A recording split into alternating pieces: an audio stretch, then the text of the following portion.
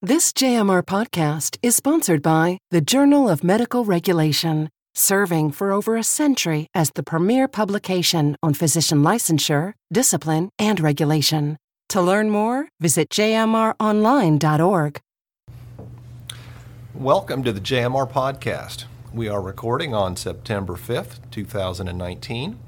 I am David Johnson, your host for today's podcast. Our guest today is Dr. Aaron Young, who is known nationally for his demographic analyses of this nation's physician workforce.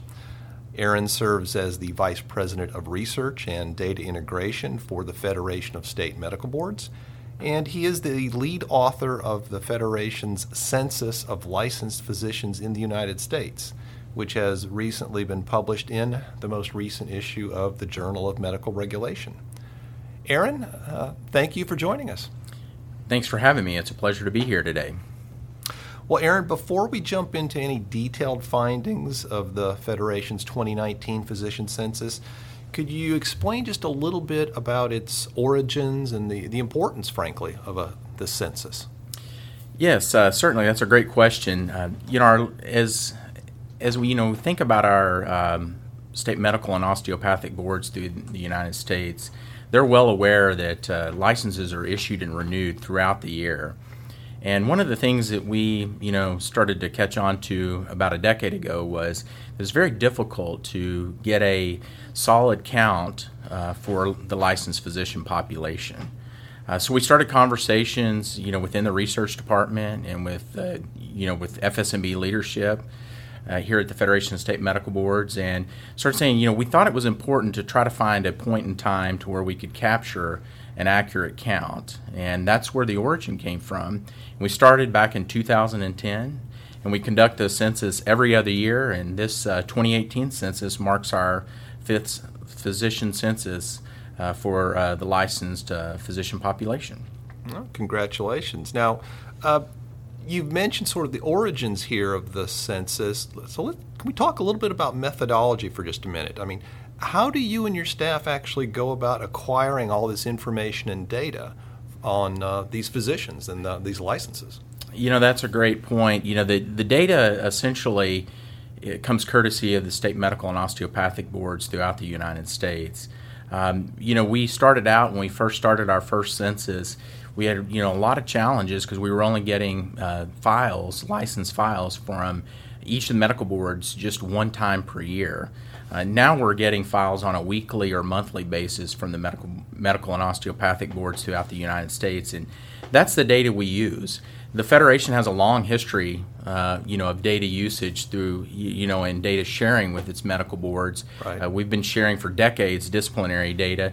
But this new project that started really at the turn of the century, started out very small, and then we were able to, to continue to improve the data collection process over time, and then really start to get into doing a regular census and running regular statistics for the, the licensed physician population.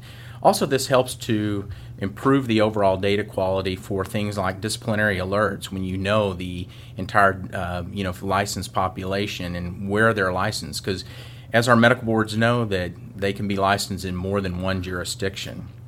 So the key from the methodology perspective on this is you've got to, try to synchronize, the data, across one physician. And as I mentioned, they may have multiple licenses, they may have specialty certification, they have different training and education, and you want to try to create, some sort of master data management system, and that's what we were able to do, to where a physician only exists one time in the database, but they may have different points at which they have different pieces of information. For example, a license in one state, a license in another, and then also maybe something like specialty certification or some sort of demographic characteristic. So I can imagine that the details that your staff has to deal with in terms of cleaning up files are pretty extensive. I mean, something as simple as a name like David Johnson. I suspect there's quite a few David Johnsons in the United States that practice medicine, and your staff has to make sure that you're accounting for things like that. That's a great point. We have a team of 6 individuals that actively manage this license data on a day in and day out basis. They're continuously loading files and cleaning data, cleaning aspects of a particular record, whether Right. it's something that varies from one state medical board to the other. There are different formats that data comes in, and that can also be a challenge as well. But we think it's all worth it. We think the entire census process is worth it for several reasons. We have seen an enormous amount of population growth in the United States over the years. We're standing at 330 million individuals within the United States now, and it's no secret that this population is also aging. Baby boomers, those that were born between 1946 and 1964, by 2030, all of those baby boomers are going to be 65 years and over. And the challenge with that is that you've got, those are the ones that are going to be using the care, is those that are, older individuals. A recent Kaiser Foundation study, found that individuals 55 and older accounted for 56% of total healthcare spending. So that, combined with evolving delivery methods of healthcare, various digital platforms such as telemedicine, and some novel approaches to legislation such as the Interstate Medical License Compact, are all creating new environments that create an opportunity and a need for regular information about the licensed physician population. Aaron, essentially, in sharing some of these key takeaways, there were two things I really took away from what you just mentioned. First of all, the sheer increase in the number of physicians, but also an element of aging of the physician population. So can we talk about that specifically for just a moment? The data does seem to suggest a continued trend in the increased mean age of physicians in this country. So what kind of issues does that actually raise on multiple levels, whether it's for medical regulators or members of the public just concerned about access to health care? Yeah, we've definitely seen growth. Our current census indicates that there are 985,026 actively licensed physicians in the United States. And we've seen growth in that number over the years. Since 2010, that's a growth of a little over 130,000. And the idea that the physician population is aging is definitely something that is real, and it's something to pay attention to. We've seen significant growth over the years in the population that's 60 years and older. They now represent 30% of the physician population, and that's a 39% increase since 2010. Comparatively, if you kind of look at it, those that are 49 years and younger have only increased 13%. So there's growth overall, but there's much more significant growth in that aging population, which, back to your original question, right, results into a higher mean age, for the physician population. We, in 2010, we were sitting at, right about 48 years as a mean age, and now we're sitting at about 51.5 years. And if you kind of take even a further look back, it was 47 to 48 years back at the turn of the century. Wow. So okay, we definitely see and experience, even though we're adding a bunch of new physicians with growth in medical school expansion and new licensees, we're definitely seeing some aging of the overall population of physicians. And really, I think that you can relate that back to many of these physicians are baby boomers themselves, right? And that also has impacts as well when you have an aging physician population. Aaron, one other thing I want to ask you about this, though, is with this aging the physician workforce, could you say a little bit about what kind of potential challenges this might present for state medical boards? I could imagine that there may be some challenges that are somewhat potentially unique to an older physician population. Yeah, and I think that many of these challenges, a lot of work, a lot of sectors of the workforce are gonna face, as time marches on, but particularly in healthcare, where you right, have some skill-based criteria often that requires dexterity or different things like that. It's going to be a definite challenge. It also changes the culture as well. You have a group of physicians that have a tremendous amount of knowledge. They're also going to be maybe perhaps exiting the workforce. They're going to work perhaps fewer hours. Be able to pass that knowledge along, is a key component. They're going to maybe either choose to hold on to their license and just work fewer hours, or maybe even retire. Another impact could possibly be that they're less apt to, maybe if they were serving in some more remote environments, maybe they don't want to commute to those environments again. So those are all impacts, and just the overall collective culture of the workforce is going to be changing. That's something important for medical boards to keep in mind as they're trying to figure out how to govern the future of medicine. Right. Aaron, as I was looking through the census data one of the other trends that seemed fairly striking to me involved gender, and I wondered if you could talk for just a moment about that, because that seems to be something that also has the ability to have a fairly significant impact on not simply physician count, but how medicine is being practiced and how patients experience it. That's a great question, and it's really spot on. We have seen tremendous growth in, like many industries out there as well, over the last 3 decades. Medicine has seen significant growth in the number of females that are participating in the workforce, at all levels, not just the physician level. But what we've seen, and not to understate anything, we've seen growth in both the male and the female physician populations. But if you kind of do a comparison and you say, what does it look like male versus female, the male population has increased by 8% since 2010, and our census indicates that the female population during this same time period increased 37%. So a much more significant impact. The female population now represents 35% of the entire physician workforce. And if you kind of break this thing down, and we just talked about age, right, and if you look at age and gender, which is an important component, 33% of female physicians are 39 years or younger, compared to only 19% of male. But on the other hand, you have 37% of male physicians are 60 years or older, compared to only 17% of female physicians. So you can start to see where these two components come into place and play off of one another.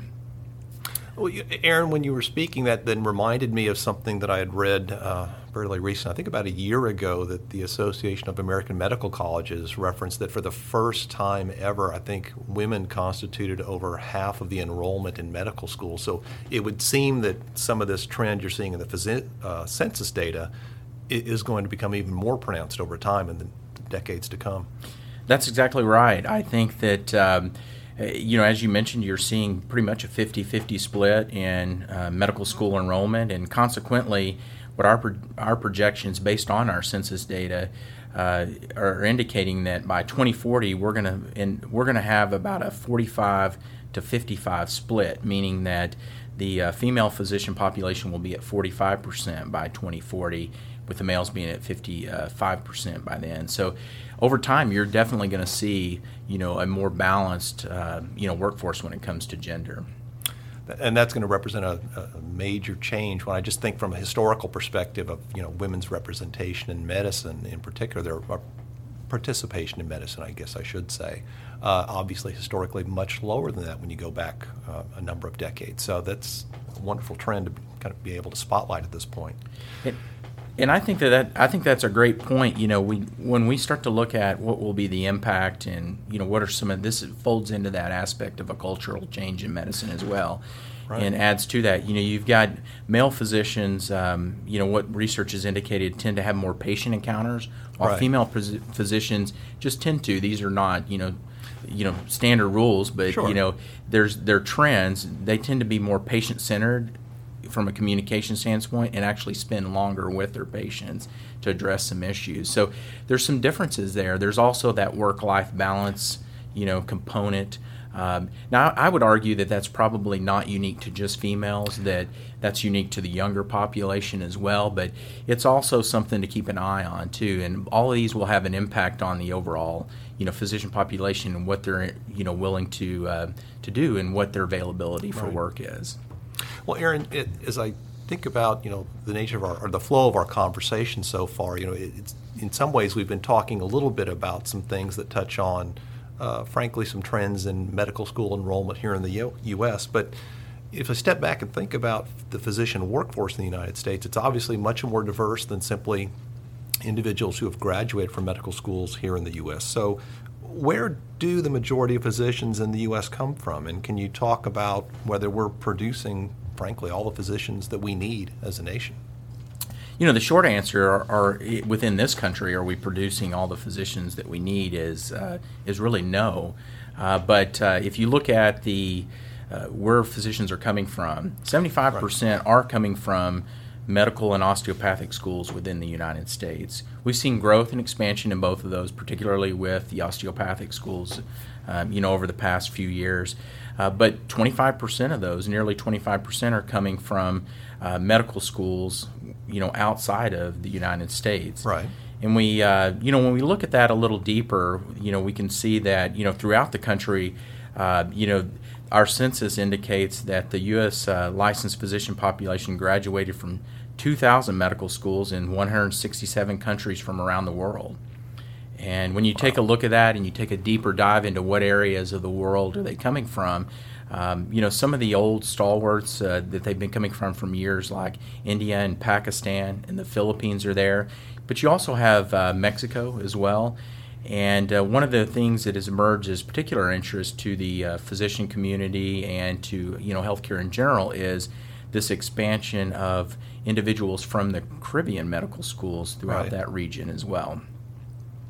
And those definitely have some different characteristics. What we've seen in over the years is those that are graduating from Caribbean schools and coming back and practicing in the United States tend to be younger.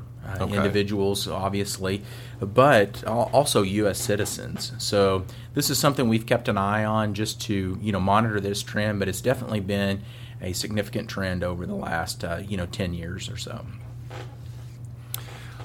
Aaron, when looking at this most recent census, are there other specific areas that you would believe that as a medical regulator someone should be paying some close attention to? I think that when we try to, boil it down to specific reasons, it's always a difficult thing to do. I think that regulators and I, from the conversations that I've had with many of them, they tend to have to take things in its totality, and this is no exception. I would say as well. You have a bunch of different things going on in medicine all at one time. You have evolving healthcare models, which include things like telemedicine. You have you have a set of changing expectations for incoming physicians as far as work-life balance. You have a retiring and aging population that also have different expectations from how much they may perhaps want to work as well. When it comes to their work-life balance, maybe they want to work fewer hours or simply retire, and maybe even retire a little bit earlier than what they may have thought they were going to. All of these in their totality and together create unique challenges for licensing boards as they move forward, and so they have to kind of almost attack multiple things on multiple fronts. I think that also too, when you've got an aging population, there are some of our medical boards that are starting to consider, how do they address or do they address, the competency of aging physicians, but they also at the same time want to avoid any type of ageism or unnecessary reductions in the workforce. Right. So all of these in their totality start to create some interesting and new challenges for medical boards.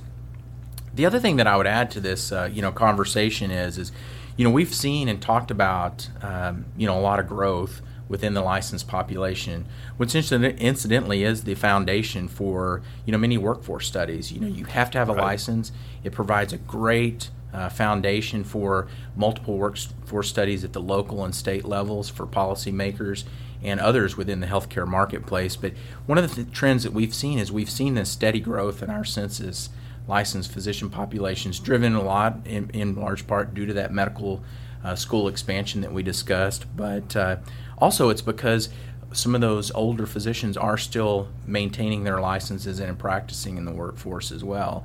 So the real question is when do we get to that tipping point to where or will we get to that tipping point to where there are more that are exiting the workforce than are actually entering the workforce? And that's something as we continue to explore this and to do our census in 2020 and beyond that we'll definitely keep an eye on. It's important to know, is there going to be some sort of time period or place in time where we get to fewer physicians coming in and more exiting the workforce? Well, Aaron, this is fascinating, and as I think about what you've just said, I understand obviously that for most state medical boards, it's not a case that they have a specific directive to sort of manage a workforce within their state, but the nature and the characteristics of the workforce in their state are going to then impact ultimately that medical board just by virtue of patient interactions, sometimes complaints that come. And so the nature of that workforce in some ways is still going to be relevant to each medical board itself. Absolutely. I couldn't agree more. Well, Aaron, thank you for joining us. For those of us who are interested in seeing the full Federation Census of Licensed Physicians, I would encourage you to check out jmronline.org. And I'd like to thank our listeners today and hope you will join us for our next JMR podcast. This JMR podcast is sponsored by the Journal of Medical Regulation, serving for over a century as the premier publication on physician licensure, discipline, and regulation. To learn more, visit jmronline.org.